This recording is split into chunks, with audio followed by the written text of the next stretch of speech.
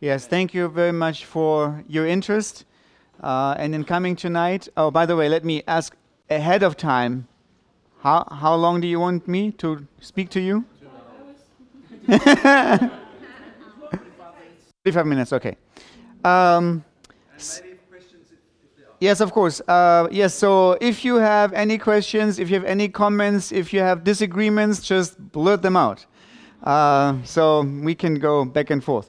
I would like, I was thinking, this morning I told you that I was not sure yet which pictures I will show you.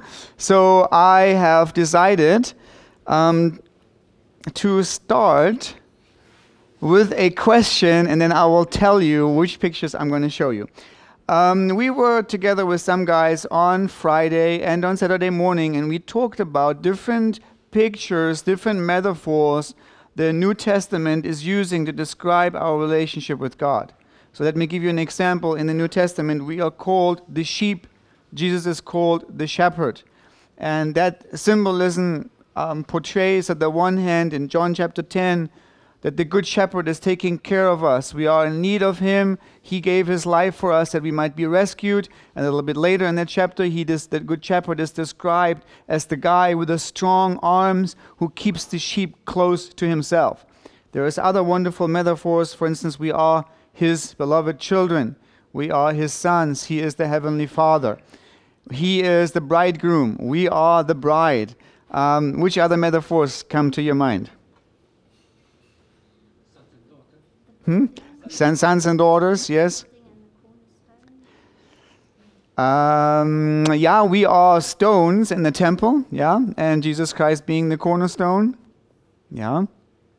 Anything else?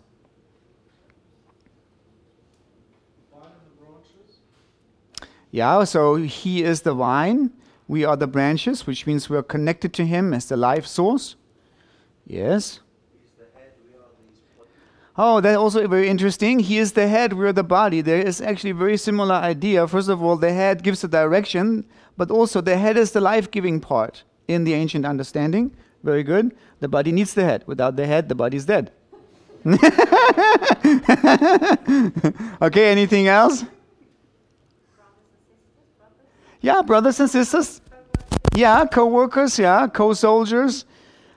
Okay, well, let me now ask you another interesting questions. Which metaphor do you think is the predominantly used one in the New Testament? There is one metaphor that describes the relationship between God and us more than all the others combined. So let me say, if you take every instance where there's a metaphor described, bridegroom, bride, stones, branches, whatever, you combine them all, and then you look at them, more than half is reserved for one very specific metaphor. And I should give out a big prize for anybody who guesses what it is. How about come home for a weekend and stay with us in Dresden?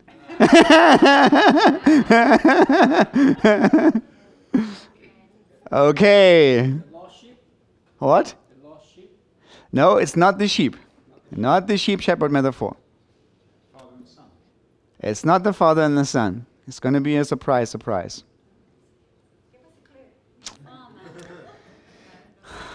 It's something that you're not going to like.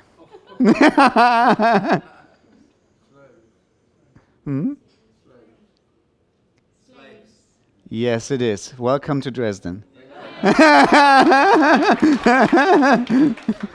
It is the metaphor of a slave to a master. More than 50% with all the metaphors in the Bible that describes the relationship of us towards Jesus or the Father is we are the slaves and he is a master. I told you, you wouldn't like it. And anyway, but there's going to be some very interesting aspects in it, and so I chose to show you some slides that have to do with slaves. So when we look at the Greco-Roman Empire, we have to remember that the Greco-Roman Empire is a social class society, which means you are born into a class that will determine your station in life for the rest of your life. So Greco-Roman Empire has a strong socio-economic and prestige status consciousness in an honor and shame society, and from top to bottom, these are one of your classes you're born into. There are senators, knights, free people, either citizens or non-citizens of a certain city. There is liberty, which means there are freed persons, and then there are slaves. Depending on the city you own, about 20 to 50% of the population will be slaves. So about, just make your math, at least a third of you in an average Greco-Roman society would be slaves. Isn't that interesting? Anyway, okay, so let's continue. Here, of course, okay, so I want you, when we're going to look at some pictures from the ancient world, I want you to guess by the representation of how the people are presented, which class they come from. Which class do you think this person come from? By the way, his name is Marcus Holconius Rufus. Marcus, okay, so where does it come from? Knight. Yeah, he's almost a knight. Why do you think it's a knight? The armor, yeah, he has armor, so he shows off military. Yeah, he's actually a little bit more than a knight. He's a senator. He's even one station above the knight. And how do we see it? Yeah, so he is a ruler, yeah, as not a ruler necessarily, but he is part of the senatorial class, so he will have certain offices, certain office of power, yeah. How do you know? Why is this not a slave?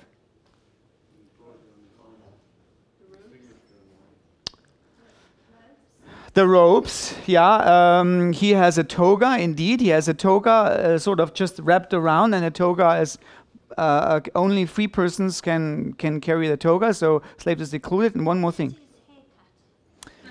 The haircut. It's not the haircut. It's not the... It's the posture. It's the way my wife tells me how I'm supposed to stand. She's a physical therapist. She says, don't go crouched like this all the time. Put your chest out and stand upright. That is, when you see somebody like that, you never get the idea this is a slave. This is somebody who has self-confidence in the kind of status that he has. We will see in a minute. Okay, let's continue. This name is Marcus Nonius Balbus. This is also a very important person, and maybe we show the next picture. This is his son. So we have senior and junior, and they are next to each other. Just keep that forward, because I know this looks like it's just a guy on a horse, but those two guys on a horse speak volumes about New Testament. Do you see how the Father is portrayed? And you see how the Son is portrayed. It's almost the same, only that the one guy is a little bit younger looking than the others. That is because you are very class conscious in the first century. And there is an obligation. Of course, you are privileged to, the guy on the right, Marcus Balbus Jr., he will be very privileged one day to inherit the wealth and the prestige and the status of his father. But there is also an obligation of the son. What is the obligation of the son? You can see that on the picture. Exactly like his father. To be like the father, to uphold the honor of the family name.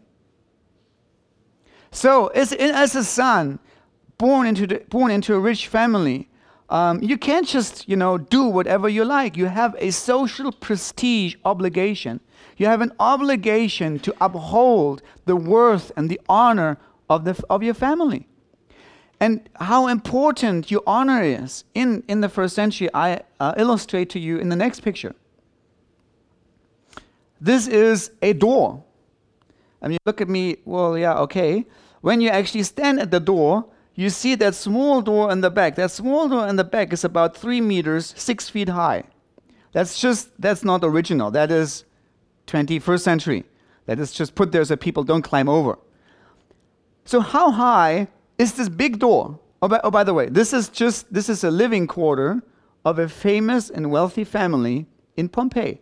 Why in all the world do they have to have an entrance door that's about 10 meters high? No, actually, they were average height. But thank you very much for the funny contribution. Why do you think? Why do you think it is? So you will not come to Dresden. So why do you think that is? Why do I have to have a huge door like that? Yeah, to show off prestige. You know, whoever walks down the alley is supposed to know immediately. There's not just this little itty-bitty tiny family living here. You show who you are. You show the dominance, the prominence, and your prestige and honor right at the door. Okay, well, what does that have to do with the first century? And what does that have to do with the Bible? Well, maybe do you remember the son of the generous father who went to the father and said, "Give me my inheritance"? And the father paid him half of the inheritance. What did the son do? Squander it. Where are the sympathies of the hearers in the first century? Are they going, "Oh, the poor son, you know, the father, he probably didn't treat him well, so he had some psychological misfortune and therefore he had to take the money and show off"? Poor son. The sympathies are with the father. What that son did is such a crime, is such a dishonor against the name and the noblesse of the family, that the sympathies of the people are immediately with the father. And then Jesus tells the story and goes, there's a son who comes to the father and says, "Give me part of my inheritance. I'm going to go with it and squander it."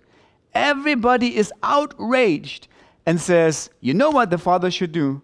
He should disinherit him.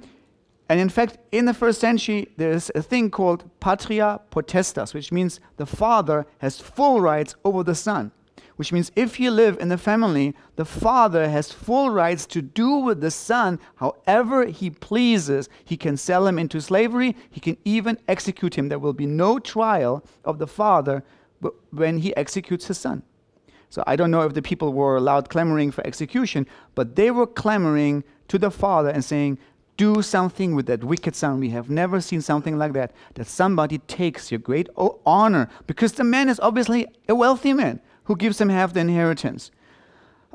Takes the famous family honor. So in the transferal, it takes the glory of God and squanders it and treats it with such a disrespect. And then when the son returns and comes back to the father and says, "Father, I have sinned," and the father embraces him, grace, the sweet grace of the father comes out like never before. All right. So isn't that interesting? That's how the kind of things where you look in the first century, you discover some things, and when you just go there, it's just rocks. But when you then realize where the rock lies and why it lies the way it is, it tells an interesting story. Okay, let's continue. Okay, so here we have another scene from a banquet in the first century. Some free people feasting, celebrating, and there is one slave in the picture. And I want to ask you, one of you two boys, look at the picture, and see if you can find the slave for me. Where's the slave? On the right, that's right. This is the slave right here. You see it? Okay. Why is that the slave? Mm-hmm. Yeah, he's not eating anything there, wonderful, perfect. He is serving, so pouring out some water or some wine. And then there's some, very good. Welcome to Dresden. Bring your parents, please. And there's another very interesting thing why this is definitely a slave. It's not necessarily face. The posture, of course, the posture. Like this, he can somebody from the union should talk to him and say, don't go like this, like safety on the workplace, pour like this, No, that's the posture of a slave. It's specifically portrayed like this to say serving, body bent. And one more important thing. We'll take you, yes. The clothes are very different. Yes, he has a very simple tunica. But it's definitely different from the clothes the other people wear. And one other thing. But by the way, it's an indication, but it's not a hard indication, because you can see also 3 people who have a tunica like that. But on this picture, yes, it's smaller. It's smaller. And you know what? That guy in real life, this might be a Briton, imported there, and he might be in reality a head or a head and a half taller than all the other guys in the scene. It's portrayed smaller to show the difference in the social class. I will show you in a minute that slaves are almost always, there are some exceptions, portrayed in pictures or engravings very small. They almost look like children, but there are no children. They are adults. They are grown-ups. There are 2-meter-high Germans, imported. But they are portrayed small to show immediately low social class, low size. Somebody who has high social class is portrayed big. Okay. Here we see the same one. Maybe if you're sitting far away, you can hardly see. But this is an altar where somebody is worshiping. And here again, do you see this one? This guy over here? Yeah. He's a slave with utensils. Okay. I will say something about that. Something about that in a minute. Oh, look at this one. You can hardly even see the whole person there. There is a lady of high social standing. She is portrayed of such an high esteem. She's so big in the social ladder that you can only see, her lower body. And the slave, who again is probably an adult, is just in absolutely miniature. So it speaks right from the beginning. There's a stigma, of course, there's a huge stigma of being a slave. And that's going to be important for a second. There's one again. I'll show you that I'll show you the different ones from different places to show you it's all over the empire. The previous one was in Pompeii in Italy. Here we have one from Sofia in Bulgaria. You can also see the free person sitting at the funeral stele, and at the bottom right here is the slave, right there. Okay, this is from Germany. It's a gravestone. You can also see in the middle is the free person and 2 slaves. One on the left, he has a writing utensil, so he's probably a secretary. And on the right hand, there is some guy, I don't know if you see it from afar, he's carrying his shoes. There's a shoe right here. So this is his personal assistant, his personal slave. Also, again, in small stature. And here we have another one. And I show you this picture because I want to go on a little detour. This is a typical scene of a sacrifice and prayer of the 1st century. And notice what we see here on this gravestone. We, of course, have the slave, again in smaller stature. He is holding something, probably some offering of grain or oil or whatever. Here we have a flute player. And you should ask me in a second, why in the world are they playing the flute? And I will explain it to you. And here we have 2 people sacrificing, and there we have an altar. And then do you see how this guy is dressed? What's so special about this guy? Somebody? He has a toga. The toga is sort of like a bed sheet, ancient bed sheet. So the Romans had a love-hate relationship to that thing. They loved it because it showed prestige and honor, and they hated it because it was very clumsy to wear. But what does the guy do with the toga? Huh? Here, of course, here it's above the arm, but a little bit more up. It's over the head. He takes the thing over the head. My goodness, like the archaeologist goes to this place. The first question he asks, well, is it cold or what? Well, maybe not, because the other guys are not doing it. Why in all the world does he put the toga over his head? And you will never imagine it has something to do with the New Testament. It has something to do with what Jesus said. And it will open up in a minute and give you a clue to a story you all know and where you're all puzzled why it is the way it is. And the answer lies in the flute player and the guy who puts up the toga over his head. Can you believe it? Okay, well, I'll explain to you in a second.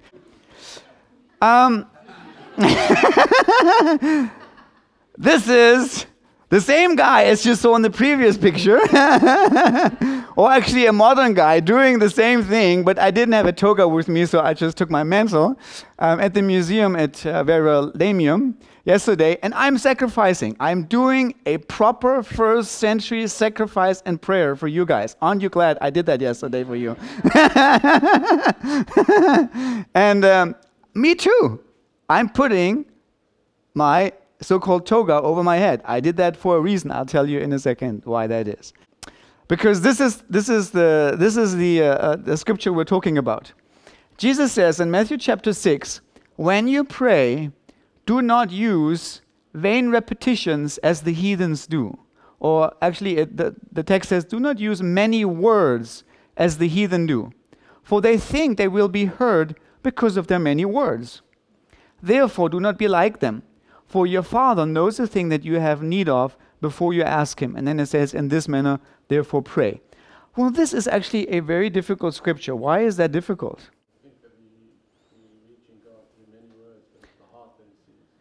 Because the text actually says, don't pray many words. So the conclusion the Christian draws is, only short prayers allowed, please. Is that so? Are the short prayers the best prayers? Well, obviously not, because we have another scripture that says this. Jesus told them a parable so that they should always pray and not give up. And then he says, there was a certain judge in the city, and there was a lady who needed justice, and the lady, she continuously knocked at the judge's door and said, give me justice, give me justice, give me justice. And then the judge said, oh, this woman, she unnerves me. And so she finally said, okay, I'll give in. And one of the important things from the parable, among other things, is don't give up. Don't give up. Keep on praying. And so the Christian has to decide which is his favorite scripture. Is it Matthew 7 or Luke 18? Short prayer or long prayer? Pray once and then leave it? Or continue to pray until you have the answer? Maybe many short prayers. Or maybe many short prayers. Well, very interestingly, the answer lies on the guy who puts the toga on his head. Because, listen, he says, do not use vain repetition as the heathens do. So, very interestingly, we should do the following thing. We should ask the questions, well, how are the heathens are praying? Well, first of all, it's a very interesting fact that the heathens are praying, because all the heathens that you know are probably not praying. But in the first century, the heathens are praying. Just a little different than the heathens are praying today. So, how are the non-believers, how are the heathens praying in the first century? And I brought to you a almost full description of a prayer from the first century. It looks a little long. That's precisely it. So, how about if we look at the translation and see how the heathens are praying? I have it for you right here. This is the text, what the text says. Offering of Augustus and Agrippa for Apollo and Diana with the following prayer. Apollo, as it is written in the ancient books, and for which reason it will be turned for the benefit of the citizens of the Roman people, an offering of 3 times 9 offering cakes should be devoted to you. I pray and plead with you, and then it just continues and says the same words as above. That means 3 times 9 offering cakes were given, and each time an offering cake was given, which is 18 times, the guy had to pray those words. And exactly those words. And then the prayer continues, Apollo, as we pleaded with you with the presented offering cakes, and as we interceded godly prayers, so be satisfied with these presented offerings and be well disposed towards us. The same prayer with the chose cakes, whatever they are. And then it just says, with the same prayers for Diana. So whatever they went through with those 18 cakes, they go again through with the 18 cakes for Diana. All right. After the offering, 27 youth, chosen because of their parents are still alive, and the same number of girls sang the festival song in the same way on the Capitol. The song was composed by Quintus Horatius Flaccus. Isn't that interesting to know the guy? Of the Collegium, 15 men were present: the Imperator Caesar, Marcus Agrippa, Quintus Lepidus, Potitius, Messala, and I left for you the other 12 out because that's of no interest to you. The 15 men for the provision of the offering give notice. After the conclusion of the main festival, we open 7 days of games of honor. On June 5th, Latin presentation at the Wooden Theater at the Tibur at the 2nd hour, Greek musical plays in the Theater of Pompey at the 3rd hour, and Greek dramatic presentations at the Theater of the Circus Flammius at the, and we don't know the hour because the manuscript breaks off. Somebody can probably preach 3 hours just on that wonderful text because it shows something very interesting, and we not go there. Well, because I just realized we don't have the time, and then I go somewhere, and then, Here, somebody is giving a visual presentation of what an offering in the first century looks like. And again, we have a curious fact that we have a flute player again. We have somebody, some slave with the offering box, and these guys again put their toga over their head. Same here, doesn't matter where you go. Big offering of Augustus has his toga over his head again. So we have it again from a different angle. And now I want to maybe we can go back to the text of Matthew chapter 7. I want to solve the riddle for you. Heard because of many prayers. The guy puts his toga over his head, and there is a flute player, and somebody holding the manuscript, and the guy reads the exact prayer. The reason for that is this. In the first century, actually, let's go forward a little bit because that inscription, that text of the inscription that I gave you, because I need to show you here. By the way, did you see Apollo as it is written in the ancient books? Which means you can't just pray any prayer. You can't just go there and say, okay, God, I'll pray from the depths of my heart, do this or that for my family. Prayer in the first century means, and did you see always when you had the pictures, there was one guy who was holding a book, was holding something. You had to pray the way Apollo or Diana wanted to be addressed. You can't just pray any prayer. You had to pray exactly the prayer that the priests delivered and showed this is how she wants to be addressed. What happens if you make a mistake and you live out a the or an an? No, yes. Diana won't hear. She will only hear if you pray exactly the way she wants to be addressed. So imagine this guy with the 18 cakes he's offering, first for Apollo and then for Diana, and then on the last prayer, the last cake, he makes a grammatical mistake. We'll start from the beginning again. And that's the reason why the guy puts the toga over his head and the flute player plays, because he wants to be undisturbed from outside influence, outside noise, and pray exactly the kind of prayer that's there, because they know only when you pray the prayer exactly the way it is there, then Diana will hear, or Apollo, or whoever.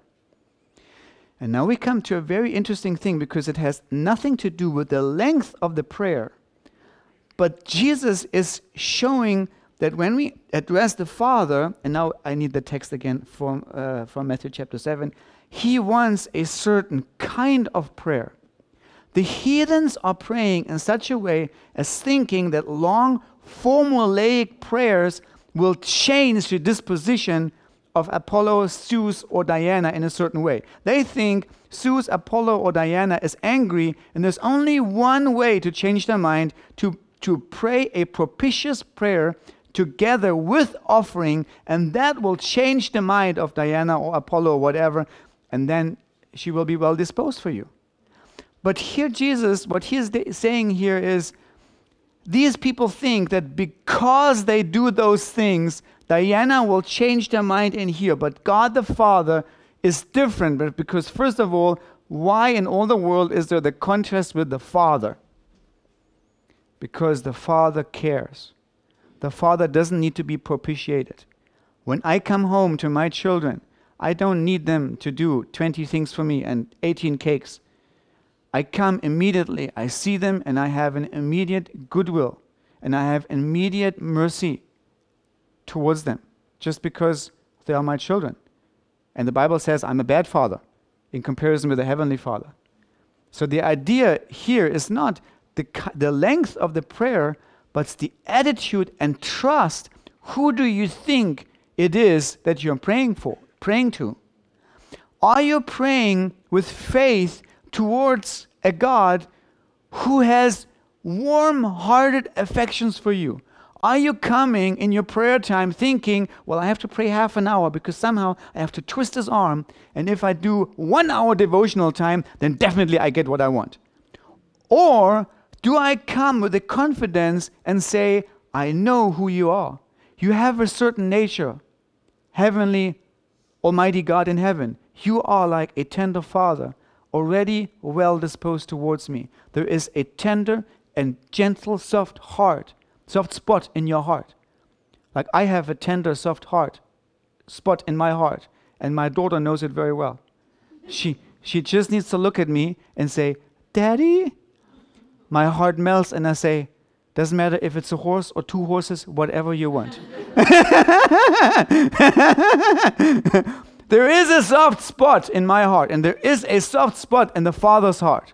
That soft spot is us trusting and believing in His goodness, coming to Him with faith and saying, you are not like the heathen gods that have to be, their minds has to be changed and they have to be propitiated. I know who you are. You are a tender, loving Father, and you hear me and you love to hear me. And we have another indication in here because it says, for your Father knows the things that you have need for.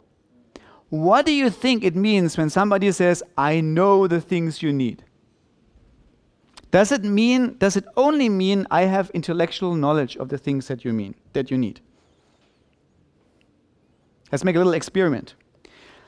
My wife, as you have seen, is pregnant. And so she wants the home to be cozy, and she wants the trash to be taken out at regular intervals. And so what she says to me is, Dirk, it's been 2 days since the trash was taken out. And then I answered to her and I said, I know.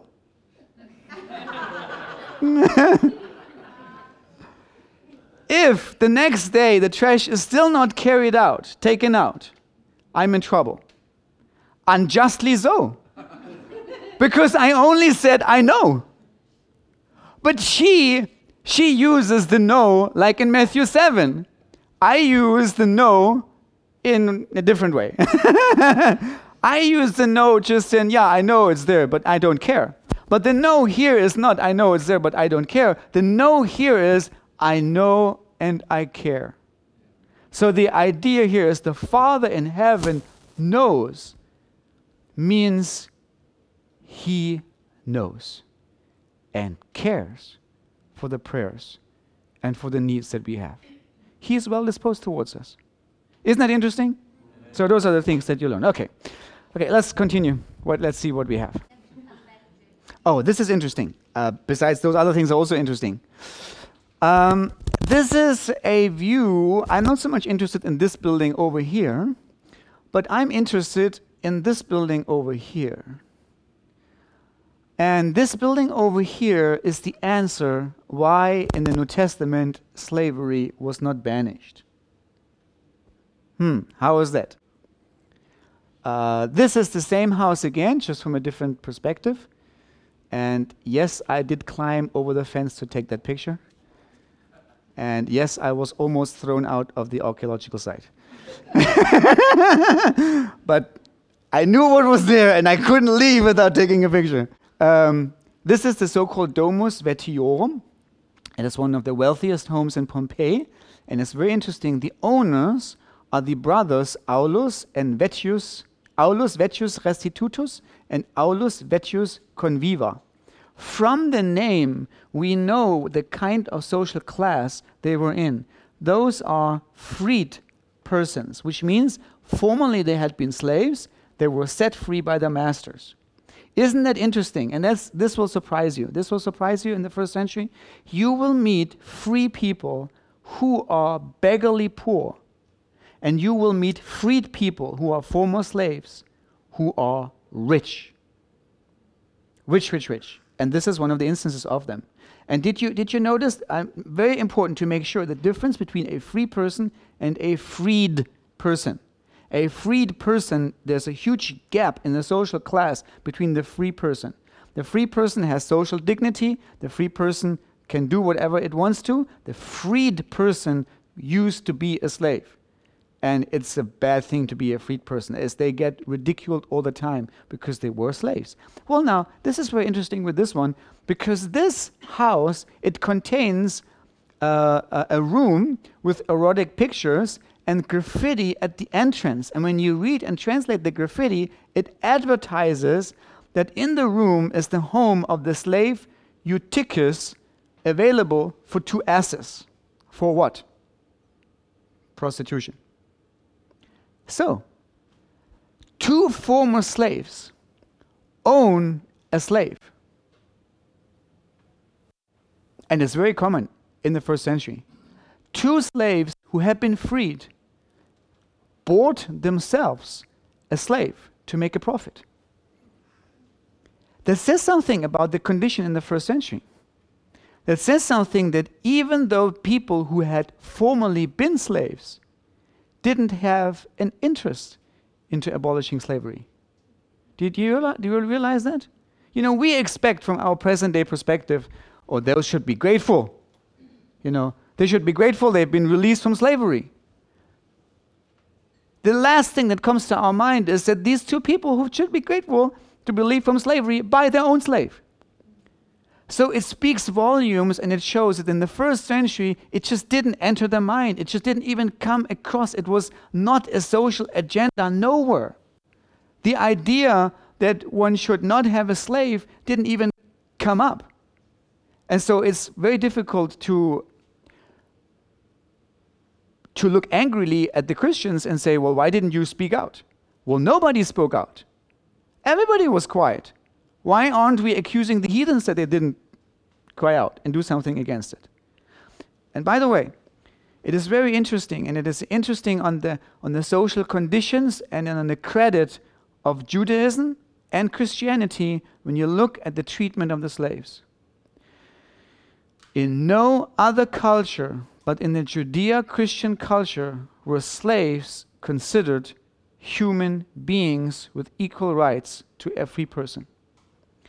Every other nation and every other people made laws and distinguished in the laws what kind of social status you were.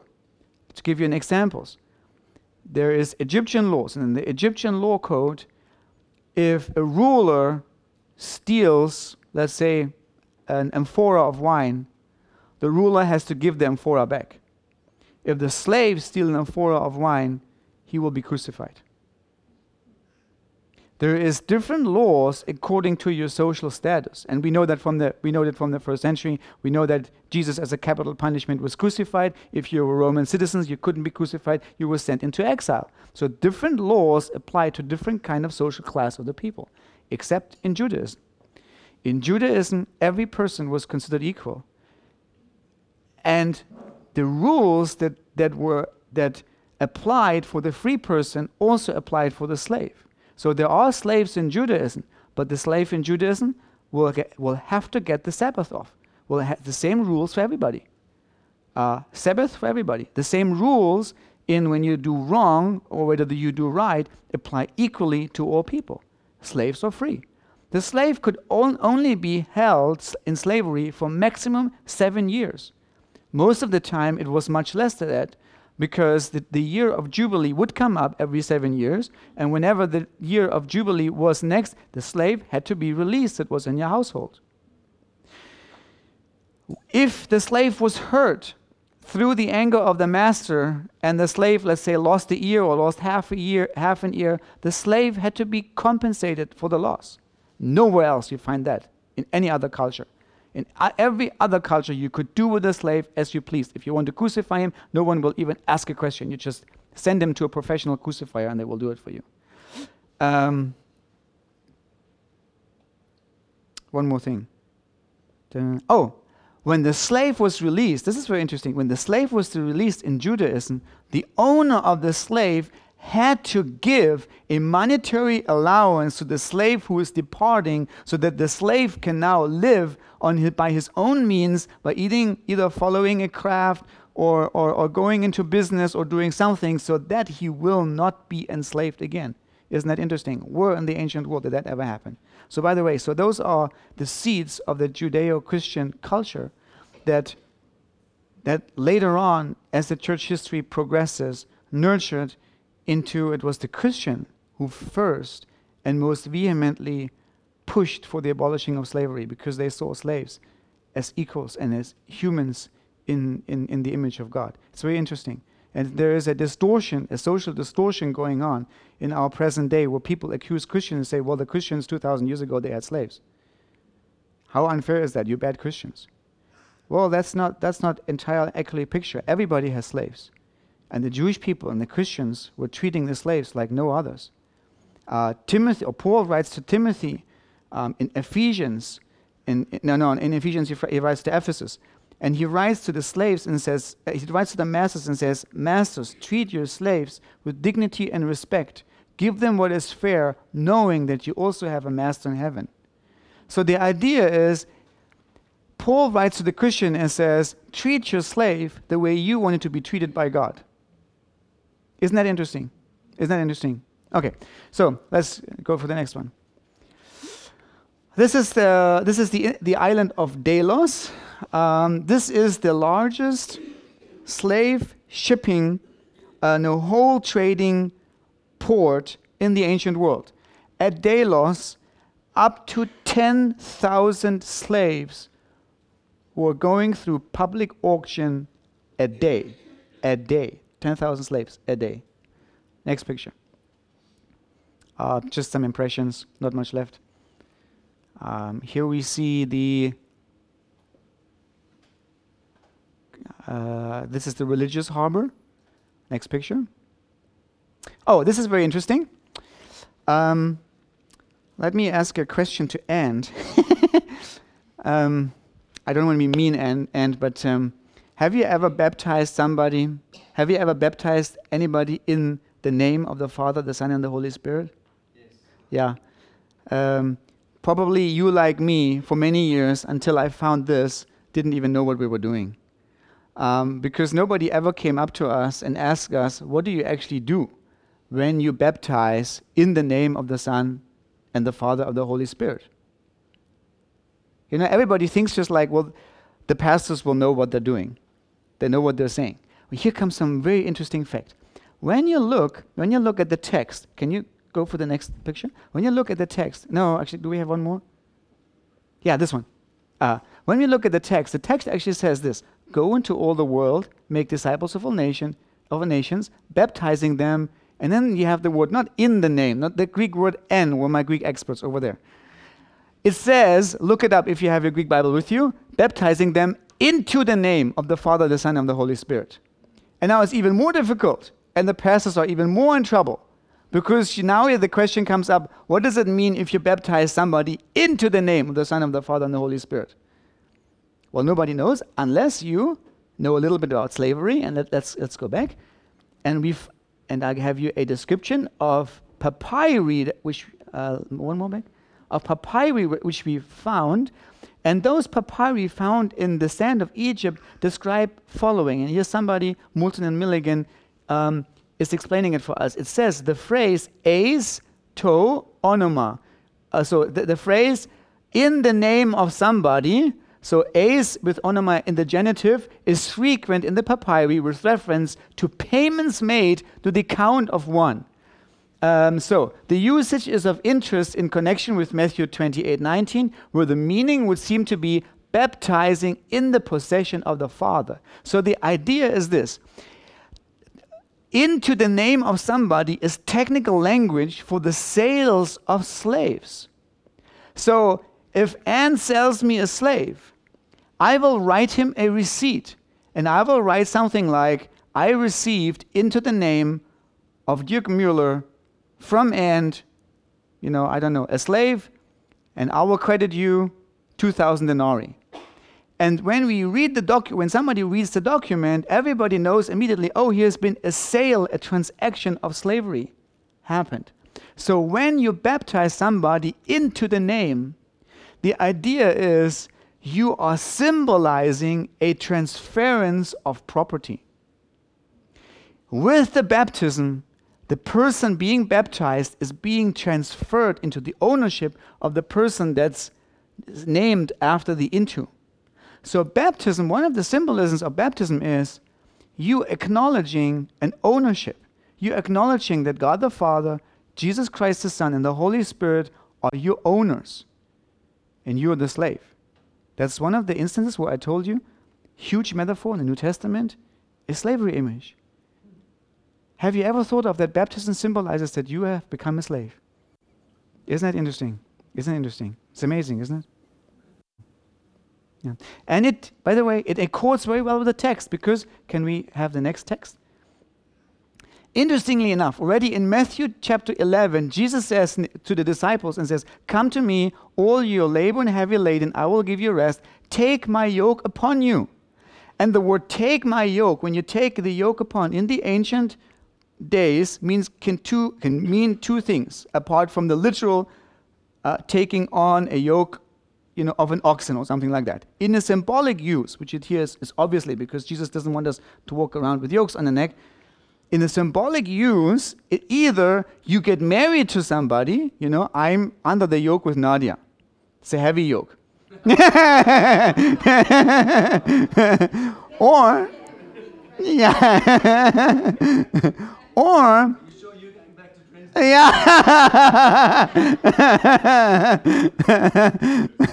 or it's a description for slavery, of becoming a slave.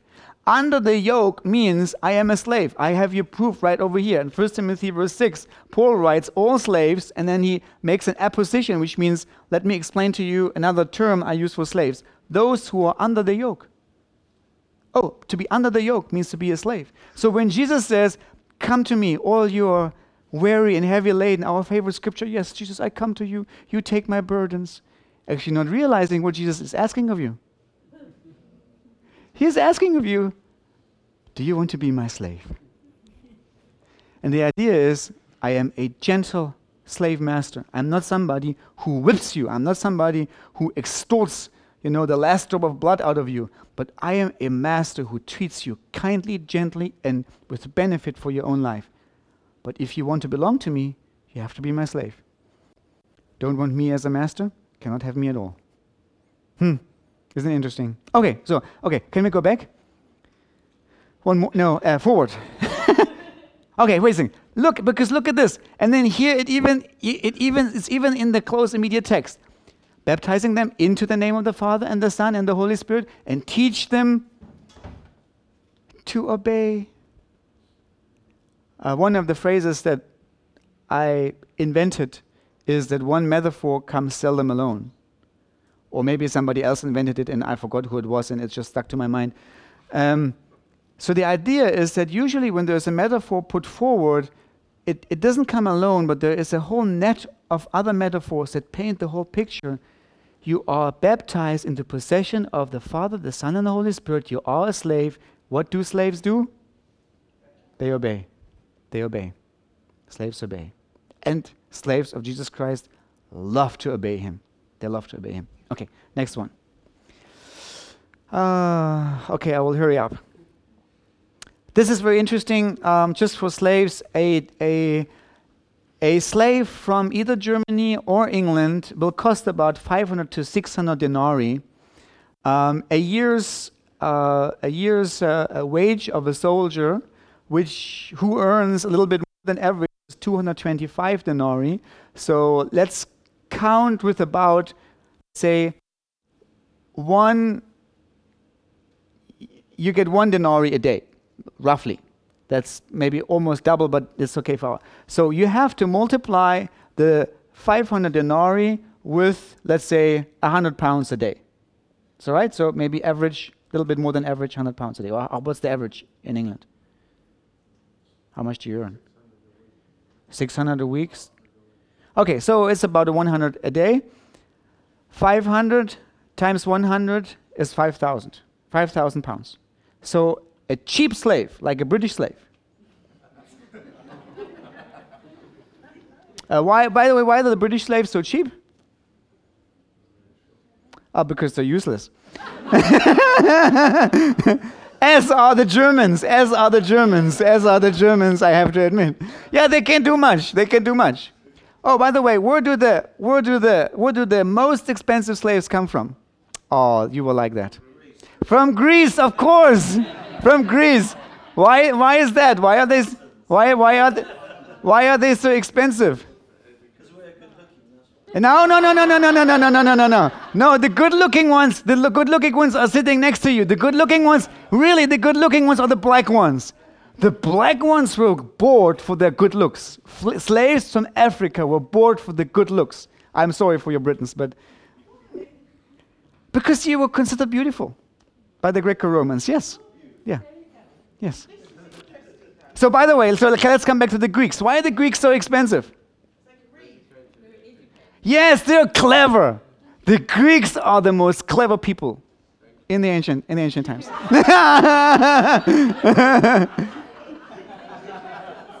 So what do you do? What do you do with the Greek slave? What do you use them for? Secretaries, yes, can write. Teaching. If you are a noble family, if you want to give your son a good education, you get a Greek slave to educate him. Doctors. Greeks are the doctors. Yeah. All the high qualified professions are all from Greece.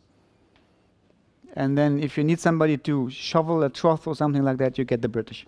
Okay. Okay. So if you want to buy a Greek slave, you have to, at the average market price, 2,000 denarii, which is 20,000 euros, and that's average. You pay up to 100,000 euros for a good educated slave. So that also tells us something about that. Definitely and surely, not every slave in the ancient world was badly mistreated every day of their life. Yes, slaves were mistreated, no question about it. But most slaves were treated with a certain respect and dignity, not because they were considered humans, they were considered tools, but because the tools cost so much. They were so expensive in getting them into the first place. All right. Does it have to do anything with the New Testament? No. So let's continue. Let's continue. Oh, this is interesting. Clothing of slaves. Slaves were not allowed to wear a toga, as already said. That was reserved for free people. Otherwise, all clothing could be possible. So if you walk on the street, the toga wasn't worn for everyday activities. It was only worn for festivals, going to the court or things like that. You meet a person, you don't know if he's a slave or is a free person. You don't see it. But the slaves did have certain working clothes. For example, the slaves' clothes were the so-called exomes, which is a tunica with only one arm. You see it on this one. Maybe can we have the next one? We have this one right here. You see it more clearly. This is somebody said on the clothing over there. This definitely now is a slave because he wears that thing where only part of his shoulder is covered and the other one is free. Okay, can we go back, please? And here is something very interesting. On top of this tunica, slaves put so-called aprons when they were household slaves. Not, of course, depending on the profession, but when they were household slaves, they were put a so-called encomboma. Is that the right word? Do you know that word? Encomboma? Never mind.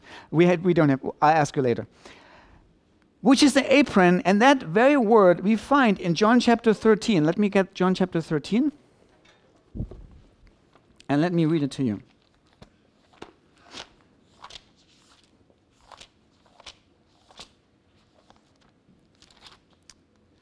In John chapter 13, verse 2,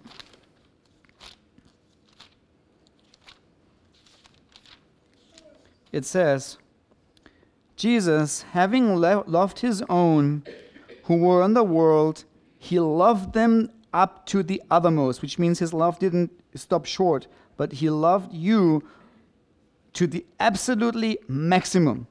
The evening meal was in progress. The devil had already put into the heart of Judas Iscariot, Simon's son, that he should betray Jesus. Because Jesus knew that the Father, listen to this, because Jesus knew that the Father handed all things over to him. So the idea is Jesus knew that he will receive supreme dignity, honor, and ruling power. Knowing his status as the exalted Son of God, you think Jesus rose from the table, looked at the disciples' eye and said, "You don't know yet who I am. Worship me now." But no, this is not what happens. Jesus, knowing that the Father has given all things into his hand, sovereign rule, this happens. And knowing that he had come from God and was going back to God, meaning knowing that he possessed the very glory of God and was returning to that glory, he got up from the meal, received his outer clothes, took a towel, and towed the apron, and that's the slave apron. That's exactly the very word that is used for a slave apron and only for a slave apron, around himself. He poured water into the wash basin and began to wash the disciples' feet and dry them with the towel that he had wrapped around himself.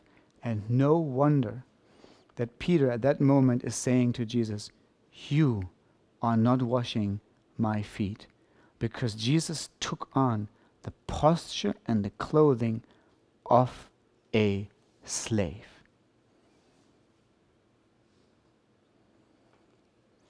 The eternal Son of God, knowing his full glory that he possesses, consciously bows down at your feet and he serves you like the lowest of the ladder. He humbles himself and he serves you like a slave. Of course, symbolizing, as the text continues, symbolizing of what he will do on the cross for you. He was the glorious Son of Man, but he bows down low for you to serve you as a slave.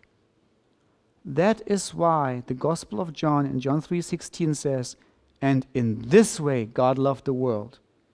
He sent his only Son to die for you, so that if you believe in him, you will receive eternal life and not perish." How much did Christ love you? Took on slave clothes. Took on slave clothes. And then we see that the text in 13:16, Jesus says it. He says, "You call me teacher and Lord."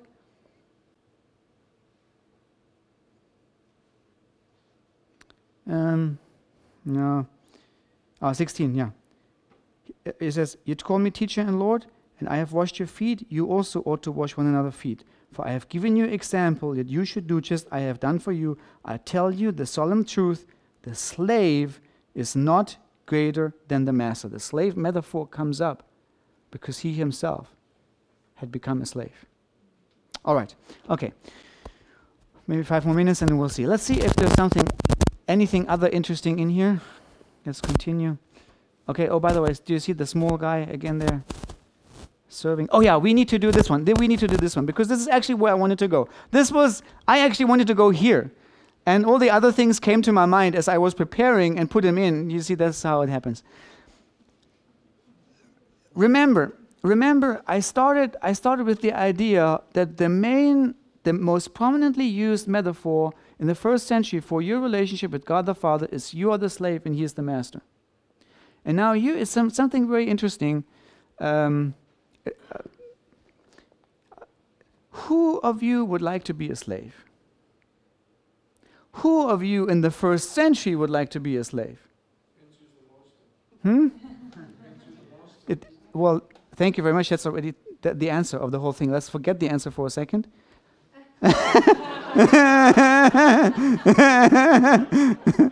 You see, I need an hour to say it, and you could have just blurted it out at the beginning, and we would have been finished and gone home a long time ago. But this is the interesting fact, and I want to show you with the next one. Remember the smallness. Slave communicates something in the ancient world. Let's continue the next one. I brought you a quote from the first century. Euripides says, "There is only one thing which gives slaves shame and dishonor. It is the name slave itself." So Euripides is sarcastic here, and he says, a slave. The guy is dishonored from the outset. Nothing he can do to gain respect or honor or whatever. He's a slave. The very fact that he's a slave will always say he's a dishonored, despised guy from the street. Nobody cares about him. And that in a social conscious class. Do you remember? Where everybody is honor-driven. That's why I continued reading. I don't know, you remember that long prayer about I'll give to Diana those 15 cakes and to Apollo those out of 50 cakes. And then I read to you that those who contributed the cakes give huge festivals. And everybody of you was thinking, it's like, why in the world is he reading it to us? It has nothing to do with anything. Yes, it has.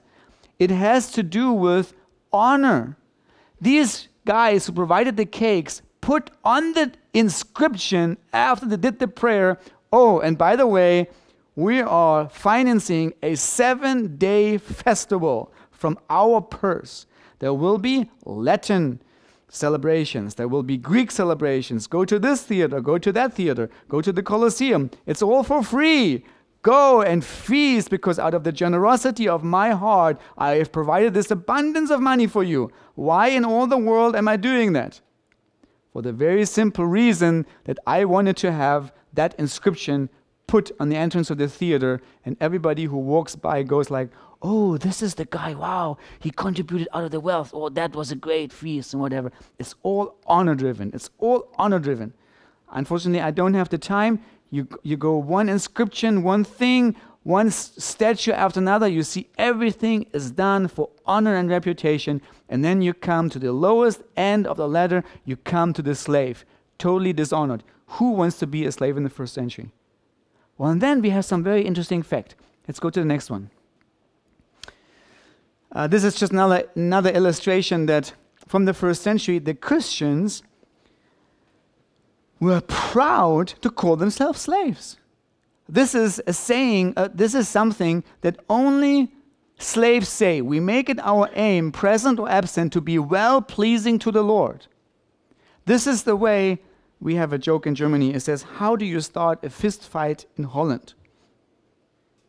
You go to a Dutch person and you ask him, are you also German? That's especially funny in Germany because we know nobody likes us. And so nobody wants to be a German. So, oh, poor guy. That's why we go to America. In America, you introduce yourself and says, hey, I come from Germany. And the Americans, they go like, I love Germany. We love the Americans because they love the Germans. Anyway, how do you start a fist fight in the first century? You go to a free person and you ask the free person, whom are you well-pleasing? Because you're implying and you're asking the question, whose slave are you? So I am well-pleasing to somebody is you never say that. Only slaves say that. Only slaves, I am pleasing, I want to be well-pleasing to, Ant or Helen or whatever. It means I'm your slave. No free person is well-pleasing to somebody. Only slaves are pleasing to somebody. So here we have the interesting fact that Christians happily use slave terminology, apply them to themselves, and says, we are the happy slaves, we are the happy slaves. Which is totally contradictory to the values of the culture, because the culture says the very name, the very idea of slave is dishonorable. What's wrong with you Christian guys? It comes one very important, interesting fact. It tells a lot about our relationship we have with the Lord. I'll finish with that in a second. Next one, please. These are more texts that show that Christians call themselves with joy slave. Next one. The apostles started, or the apostles are go as big examples ahead of it. In the first century, when you give somebody a business card, you always put your most important title in the front. And then you add the other titles. So you first come up with, I have my master from Rockhurst, I have my bachelor from London Theology, and then third one is I have my kindergarten degree from St. Albans. So the most prominent one, comes always at the beginning. And interestingly, Paul, he doesn't say Paul, apostle of Jesus Christ. But he introduces himself, puts his most important title in the front, and says, Paul, slave of Christ Jesus.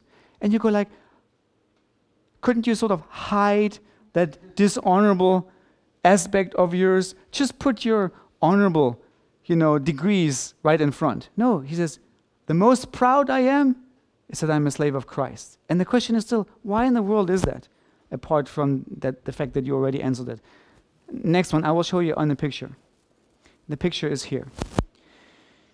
This is a tombstone of Marianne Pantonaika. I'm probably messing it up already. It's supposed to be Greek. And anyway, it is a wealthy aristocratic family from Thessaloniki. It's a free person. It's an aristocrat, which means top level. Now, there will be a big surprise when you look at the next tombstone.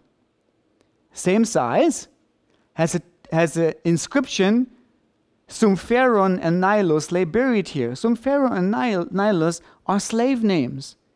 Slaves built themselves a tomb of the same size as this big, wealthy, aristocratic family. That already speaks interesting volumes about slavery in the first century, and it just breaks our imagination. But here comes the most important thing. In very typical grave inscriptions of slaves are, and I'll give you just an example, Sumpheron or Nilus, slaves of, then there's the name of the owner, lay buried here. And social researchers have seen that and have been puzzling over the question, why in the first century slaves are proudly advertising on their tombstones that they have been slaves.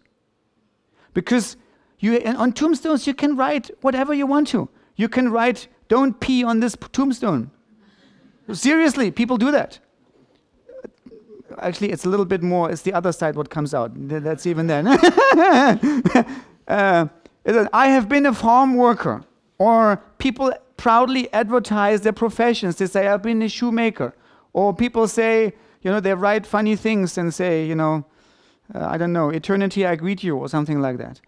But why in all the world, and social researchers have been puzzled by the question, are slaves advertising knowing that to be known as a slave is a social disadvantage? Why are they advertising?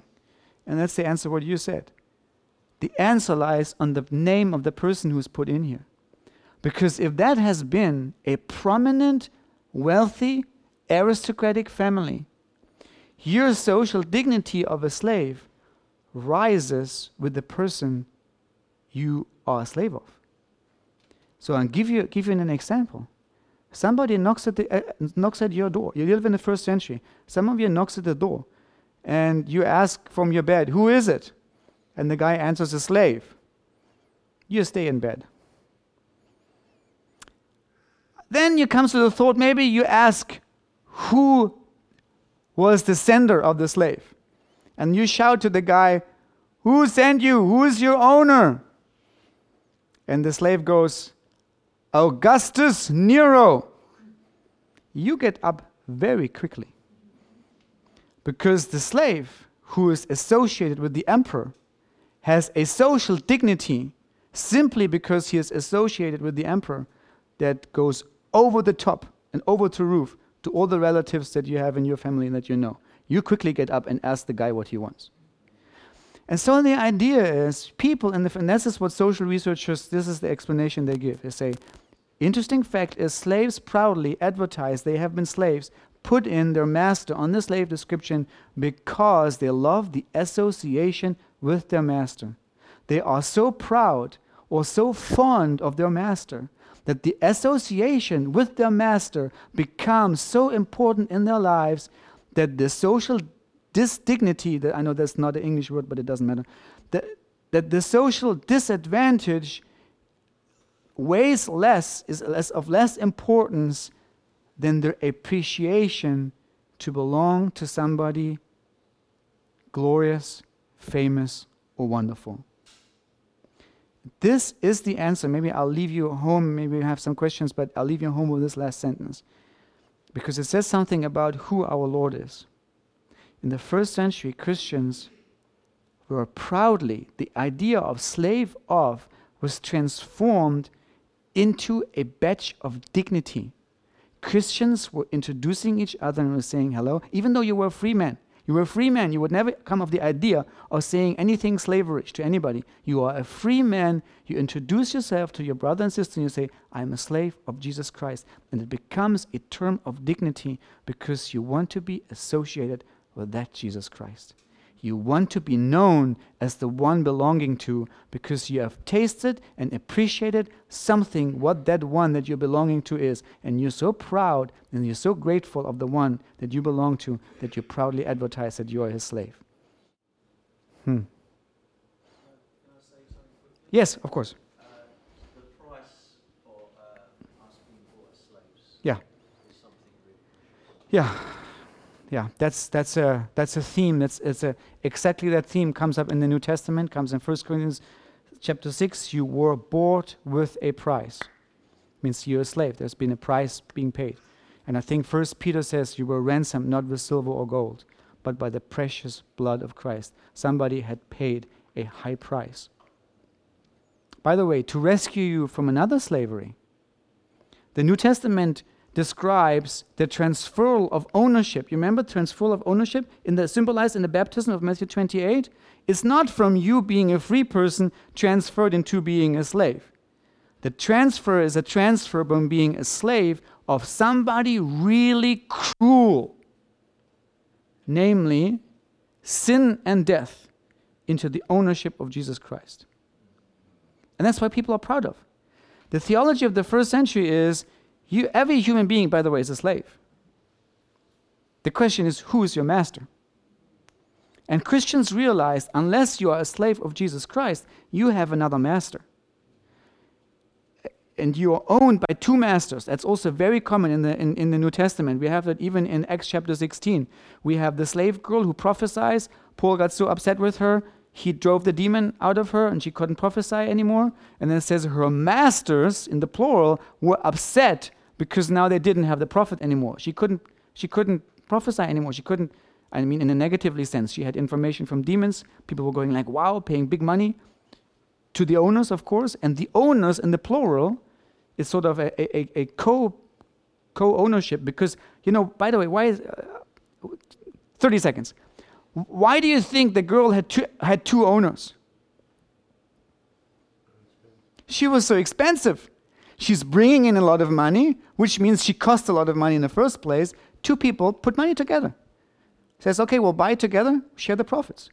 Her owners, in the plural, were so upset. So this is the same thing that happens here in the New Testament. Every human being has a master. It's either Jesus Christ or it's a double ownership of sin and death. And what you fear in the first century, you fear being sold to a cruel master. Because that person whips you, crucifies you, mistreats you. And the idea is there has been a wonderful transfer of ownership from sin and death. That's the direct words of Paul in Romans chapter 7. Who will rescue me from being a slave belonging to death? And it says, thanks be to the Lord Jesus Christ. The Lord means the master, the new master. Thanks be to the Lord Jesus Christ. He has done the rescue. Hallelujah. Amen. Yeah.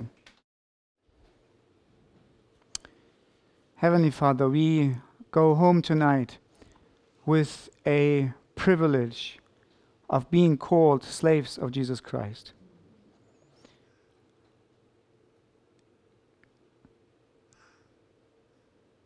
And we are happily saying to you, Lord Jesus, you are our Lord.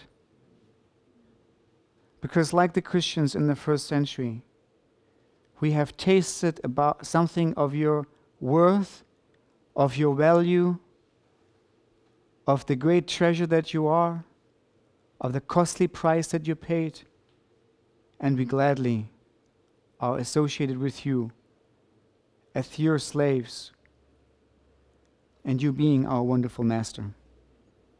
Amen and amen. Maybe can I say one more thing? Just this is not for all of you, maybe for one or two people. If someone had been here in the sermon this morning, you have heard how I became a Christian. And after I gave my life to Jesus in my own bedroom. Through some accident, 2 weeks later, I happened to bump into a church. And on the Sunday service, the preacher was preaching a message, and he was asking, what do you want people to write on your tombstone? Do you want people to write on your tombstone, this person died of something, or this person died for something? Because if on your tombstone is only written, he died of cancer, this is a sad thing. But if on this tombstone there is a great vision that you lived for, there is a great purpose that you pursued, your life makes a difference, and your life is something worth and value and wasn't just an accident of time. And then that preacher at the end of the sermon said, if you want eventually somebody to write on your tombstone, this man died for, and then put in whatever you want to put in, then come forward for prayer. And then I, as a young man, I knelt down in the front and I said to the Pastor Paul, I know what I want to live for. It's not a thing, it's not a plan, it's a person. It's Jesus Christ. I want to live for Jesus. And I just want to give the invitation, because sometimes in a group like this, somebody has never asked the question, what do I actually live for? And if you want to make a decision tonight, if you are here and you want to say, I've heard in the morning who Jesus Christ is, I've tasted a little bit, I don't want to just live and die and then that's it. But I want to have eternal life and live for some grand purpose that God has made me for. Come to me and I would love to pray with you. Thank you very much for your attention. You are a wonderful family, church family. God bless you.